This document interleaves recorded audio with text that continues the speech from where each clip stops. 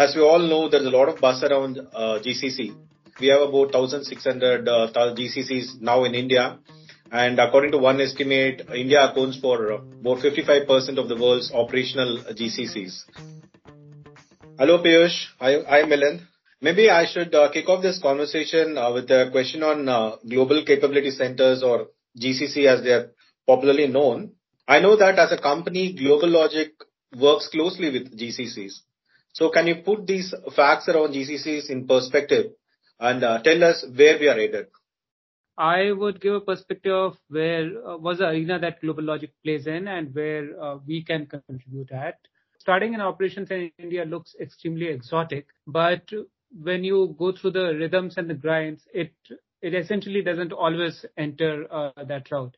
And that exactly is where Global Logic is of a lot of help to quite a few of these GCCs. We have been working with them for tens of years now. And it makes sense for them to start off with Global Logic. We have a large base in India. We have a large talent pool to exploit from. We have a very good brand name in India, and we can almost attract any kind of talent that we want to attract. What that means is these GCCs get a head start on the kind of talent that they want to attract. They get a head start in the kind of innovation or value that they want to drive from the center, because essentially, after all, it is a value play. It is a cost arbitrage, but unless you deliver value out of the cost arbitrage, it doesn't really make sense. So that is another aspect that Global Logic adds to the ecosystem. Also, it gives them almost a seamless bandwidth to expand and contract, because they would be pressed and troughs on the requirements or needs that the GCs would have. So rather than hiring those people on their own, it obviously is an extremely easier route to go through or associate with a company like Global Logic that could really make that journey simplified for these companies. So Vasant, very simply put, right? What are the alternatives for any multinational to embrace prolific geography like India, right? So one is that, as you would agree with me, it's a foregone conclusion that India has far moved away from just the pure labor arbitrage, right? That was a 20-year-old story. Today, it is really about having very deep technical bench in India, right, in terms of talent. The ecosystem that has matured over the last 20, 30 years, because, you have had MNCs setting up shop here, world-class companies setting up shop of different type. I mean, Global Logic alone, besides driving digital transformation efforts for companies who want to become like software companies, has largely been a software company provider. And so there are other players like us. So there's a rich ecosystem is the point I'm trying to make. That is what is really attracting various companies. Now, the options with them are that if you're a very solid and well-known brand, like for example, if Adobe was to set up shop today instead of what they did many years ago, I don't think they would need anybody or a partner. I mean, they have a solid brand. They would come here, they would set up their own shop, they would use some agencies to set up regulatory approvals and things like that. And then Adobe could get going, or even Microsoft, right? On the other hand, there are folks who have an aspiration to leverage India in much broader ways, but they're probably not ready to really take the plunge, so to say, right? So the option for them is to work with a good partner and explore the ecosystem and then gradually kind of, grow. And then the Global Logic business model has been really to be able to provide a much more accelerated bridge to captive aspirations, which works at twice the speed of, if somebody was wanting to do it on their own, which can get them to a level of capability and maturity to really start driving impact in a short period of time. Because it's not just about hiring people, right? It is about the culture, the right fit, doing the right kind of activities, creating that voice within the larger parent organization so that more and more work comes to the GCC, as we may want to call it in this conversation. And so this becomes a very low risk, highly mature and predictable way of gaining access to a GCC kind of a setup. So that's really where, what we have practiced in a repeatable way over the last many years. The only thing I will add is that we also work with existing GCCs to the point that Piyush was making, because No GCC or nobody can do it alone in today's world, as they say, right? So partnerships and ecosystems are very key. And the larger the organization you are, a more prolific, ecosystem is what you want to have. That is how I would like to just kind of round off everything that Piyush said. Very interesting. And we have seen the evolution of GCCs over time. As you just said, we have seen them transforming from just being a back office to driver of innovations and by extension, a key profit center.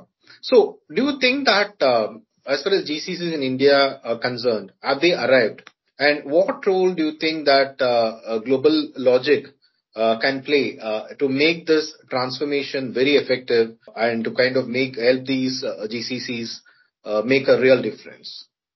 If you take examples of a few companies that were operating in the same space a few years ago, they were mostly coders or executors sitting here. Most of the design used to happen out there, meaning either in the US or Europe or Australia or somewhere else. The guys sitting out here would receive a requirement document, a design document, an architecture that was fully laid out, and they would code those web pages or whatever they had to code. If you look at it today, the addition in terms of value is end to end. Our guys sit with the product team to develop the product requirements. They sit with the design teams, or rather they design the products themselves. They build out the architectures themselves, and they execute, code it out, in more instances than not, manage the entire deployment from here, sitting from here. So what that means is the addition in terms of value that has come about in the last few years is almost immense. Many times we just receive an idea on the back of a napkin, and the entire story is being painted from here. And you see that in the companies that are evolving in India also, right? Even outside of global logic. If you look at the evolution of the digital payment infrastructure in India with companies like Paytm or all others, or the banking or retail infrastructure with companies like Myntra, Flipkart, Snapdeal, and all others. Their digital and electronic infrastructure is second to none. You get your deliveries on Myntra in a few hours after you order. The entire thing is well tracked, and you keep receiving updates like you would anywhere else in the world. I would rather say better than most other places in the world, which essentially means that the maturity of the entire ecosystem that builds out software in India is far more than any other alternate in the world, which makes these GCCs bank on India for end-to-end value arbitrage rather than going in for a transactional cost arbitrage. I would say that that is how I would define having arrived, and I certainly feel that these places have arrived, and they have a very detrimental role to play. They determine the success or the failure of the entire enterprise rather than only the GCC operating out of here. Absolutely. In fact, I'll just give it another angle for simplicity, Vasant, right? That if you take software, it fundamentally is moving from on-prem to the cloud. A lot of companies move to the SaaS licensing model without moving the underlying infrastructure. There are obvious, obstacles to that, right? But the reality is that you cannot live with, semi-annual release cycles for new features and products. You have to, the market is becoming competitive. In the software space, if you have to survive, you have to be absolutely delivering meaningful product weekly to the customer, probably, as frequently as people's aspirations are weekly, but even if they get to quarterly and monthly from annual or semi-annual release cycle, that itself is a big thing. Now, when you look at it from that lens, right, it is really not about just cost. It is about, what is the overall value that is getting delivered? Are you owning life cycles of the software development life cycle? It cannot operate as a tell me what to do. It has to be through autonomous teams and autonomous decisions. How those responsibilities are factored between the mothership and the GCC is a different conversation, but those are the kinds of things that get into play. And exactly to Piyush's point that now the arbitrage is all about speed. This entire cost equation is only the first year equation, actually speaking, right? Because now that, if somebody moves 50% of your entire R&D budget or by headcount to a GCC, that cost arbitrage is just a year one game. After year two, your entire R&D spend is now baseline to that number. And you still have to deliver all those outcomes that you expect as a commercially viable world-class company, as a software company, right?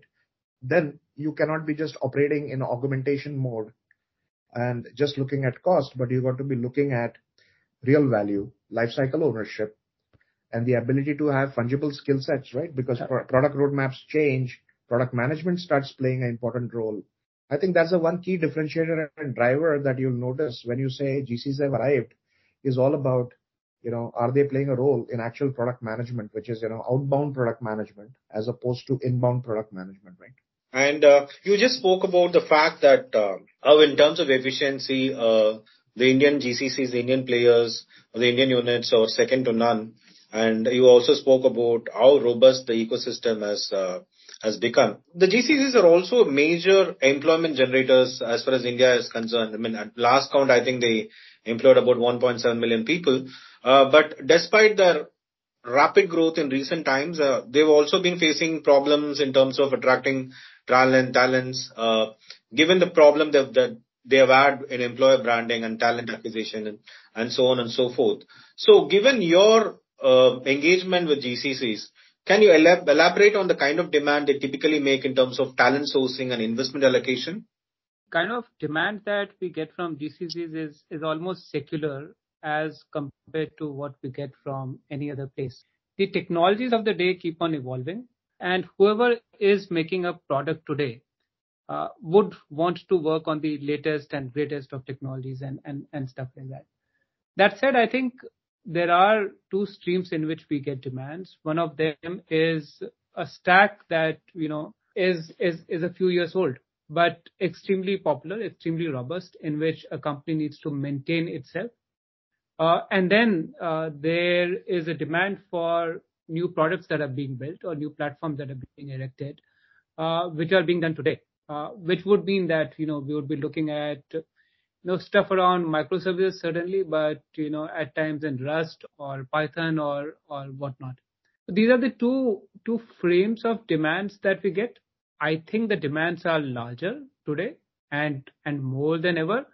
But the Indian software training industry, or the schools have also matured, and they keep themselves really abreast. So I think that is one reason why this demand does keep getting fulfilled with a lot of extremely high quality talent that exists in the market. The second differentiator, which I feel that we are introducing here, is shaping the kind of talent in how the life cycle evolves or what they become. One of the differentiators that we provide is right in the college through our industry academy programs, and we have a tie-up with 7 or 8 different colleges. We teach courses that would be technically useful for them when they enter the industry in the 5th and 6th semester. And then we go ahead and hire them in the 7th semester.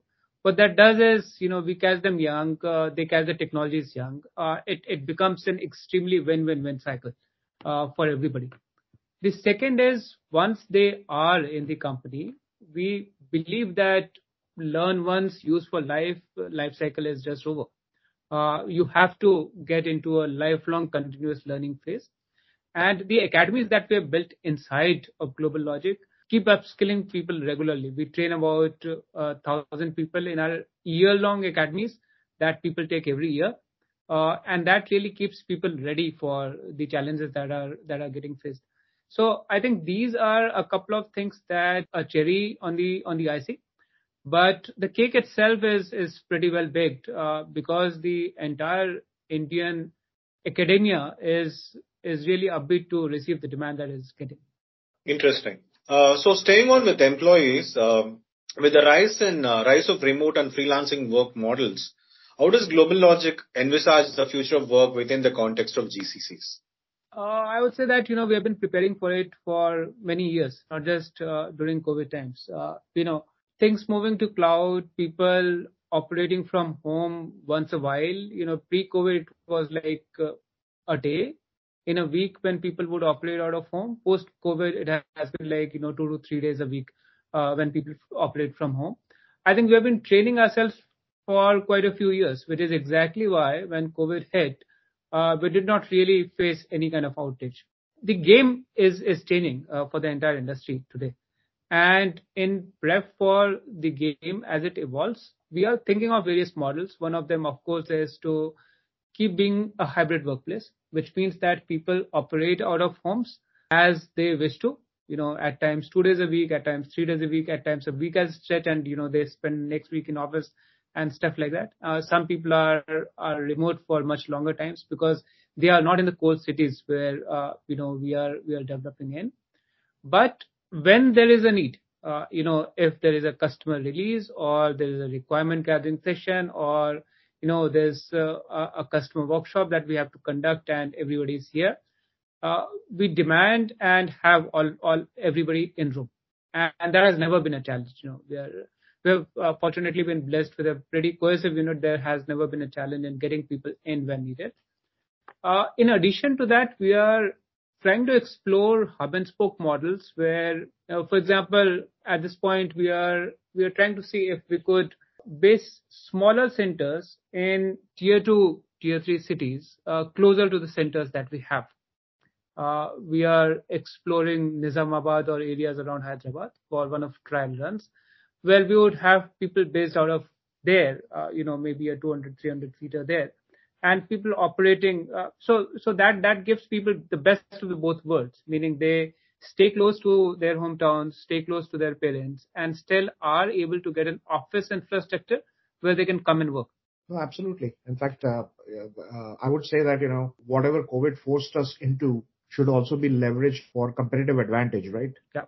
For ourselves and for our clients. I mean, if today I have a team in Vizag that I have access to, and just because I don't have an office there, doesn't mean that I can't have access to that talent, right? But to Piyush's point, the balance is that, for example, if we explore tier 3 cities and stuff like that, it will be by design so that we can at least create office hubs where people can get together locally. And then also, if required, if the entire core team is in Noida or in Bangalore, for existing setups, right? Then we should also make sure that there are logistics in place for them to travel over as and when required during certain important engagement milestones, right? And I think customers have also got fairly used to this idea. For example, GlobalLogic in the US has got mandated Tuesdays and Thursdays as work from office days, one floating day that anybody can choose depending on their preference. So make it 3 days out of the entire week, and depending on the job function, right? I mean, a guy like me, I'm on the road. So really Tuesdays, Thursdays doesn't matter. I'm actually eager to go to the office as much as I can because I'm also old school. Yeah. And I like to interact with people. So, there are a lot of these things that play into all of this, right, Vasant? Yeah, very interesting. In fact, I quite like the idea. In fact, I like the fact that you said, how to turn your constraints into competitive advantage. First kind of conquer your constraints and then turn them into competitive advantage. I think that's what COVID has taught all of us. Great. Yeah. And the key is, you have to be very transparent with our customers and with our employees, right? Once you have transparency in place, then all of these flexibilities being flouted very randomly is minimized. And that's the name of the game, right? Just total transparency with our customers that this is the way we are operating. So, given the breakneck speed at which the sector is growing, how do you see the possibility of M&As and what do you think will be the impact on the industry? Your question is from the perspective of the provider part of the industry, like service providers of various sizes and the consolidation within them? Exactly. Because there are multiple players are coming in because they see tremendous potential. But at some point of time, you are also likely to see consolidation driven by various factors. So how do you see this trend kind of evolving? And what do you think what kind of role that GlobalLogic can play in such a scenario? I can answer this from the perspective of what we have been doing for the last 18 months, right? So the current macro market, right, is very conducive to good valuations. Let me put it this way. Just to digress a little bit outside of India, just to give you the context, we were rapidly able to make a 1,400 people company acquisition in Romania because we wanted to further de-risk our Ukrainian operations, right? And this happened in the September quarter last year. And with rapid succession, practically at the rate of one acquisition a quarter, we were able to consummate a deal with another 1,200 people company based in Latin America to enhance our presence there, which also gave us additional footprint in Colombia and Peru outside of our organic footprint in Argentina and Mexico. We are actively scouting and looking for similar kind of ticket sizes in India. So there is opportunity within India to consolidate. We will double down on that opportunity. And our acquisitions have not been, like huge, right, Vasant? I mean, they're not like buying a $500 million company and making it very revenue accretive. Our acquisitions have always been about, increasing our footprint in a particular geography, or that plus getting some more deeper domain capability in a particular vertical that we serve, which is representative of our acquisition in Ireland recently, which is 225 people based in Ireland, focused only to traditional telecom, 5G and stuff like that, right? Which is Sidero. All this is publicly available information. That is a serial path that we will be on, and cannot ignore India because, from an India perspective, the only thing that I will say is that anything that gives us a US-India corridor kind of a company is the company that we will be looking for. Similarly, from the perspective of acquisitions, we would focus more on, we won't focus on becoming larger just because, we want to be larger. So we will, like Milind said, not acquire possibly a $500 million company just for the sake of becoming larger. I think what we focus on and we will continue doing is look at white spaces where we want to fill in or buffer up.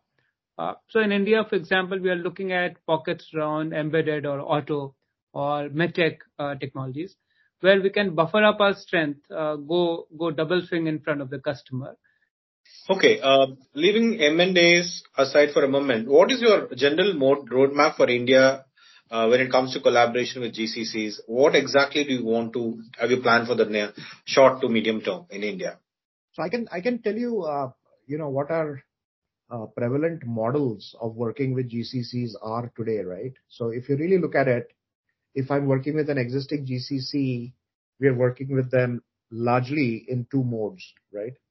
Number one is that we are helping them as a sidecar if they want to expand outside of the current location that they're in. So for example, a lot of GCCs are landlocked in the southern part of India, either Bangalore or Hyderabad or whatever, right?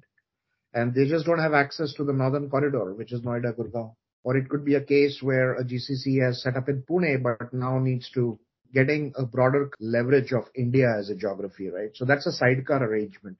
One example of that is Highland Software, right? It's $1 billion content management software company. It's the world's leader in content management. They grew by acquisitions over the last 25 years. Through one of the acquisitions, they inherited a 100-people team in Calcutta. That became their India footprint. But then when they had to do some accelerated value creation, they had no choice but to work with scale partner who could help them get there in time and with the desired outcome. So that is how they set up a lab or a IDC or whatever you want to call it with Global Logic here in Noida. So now we are coexisting with them as an ecosystem. So wonderful. I think we have covered substantial ground here. Once again, thank you for your time and sharing some excellent insights with us. I also wish you great success in whatever you do. Thanks for taking time.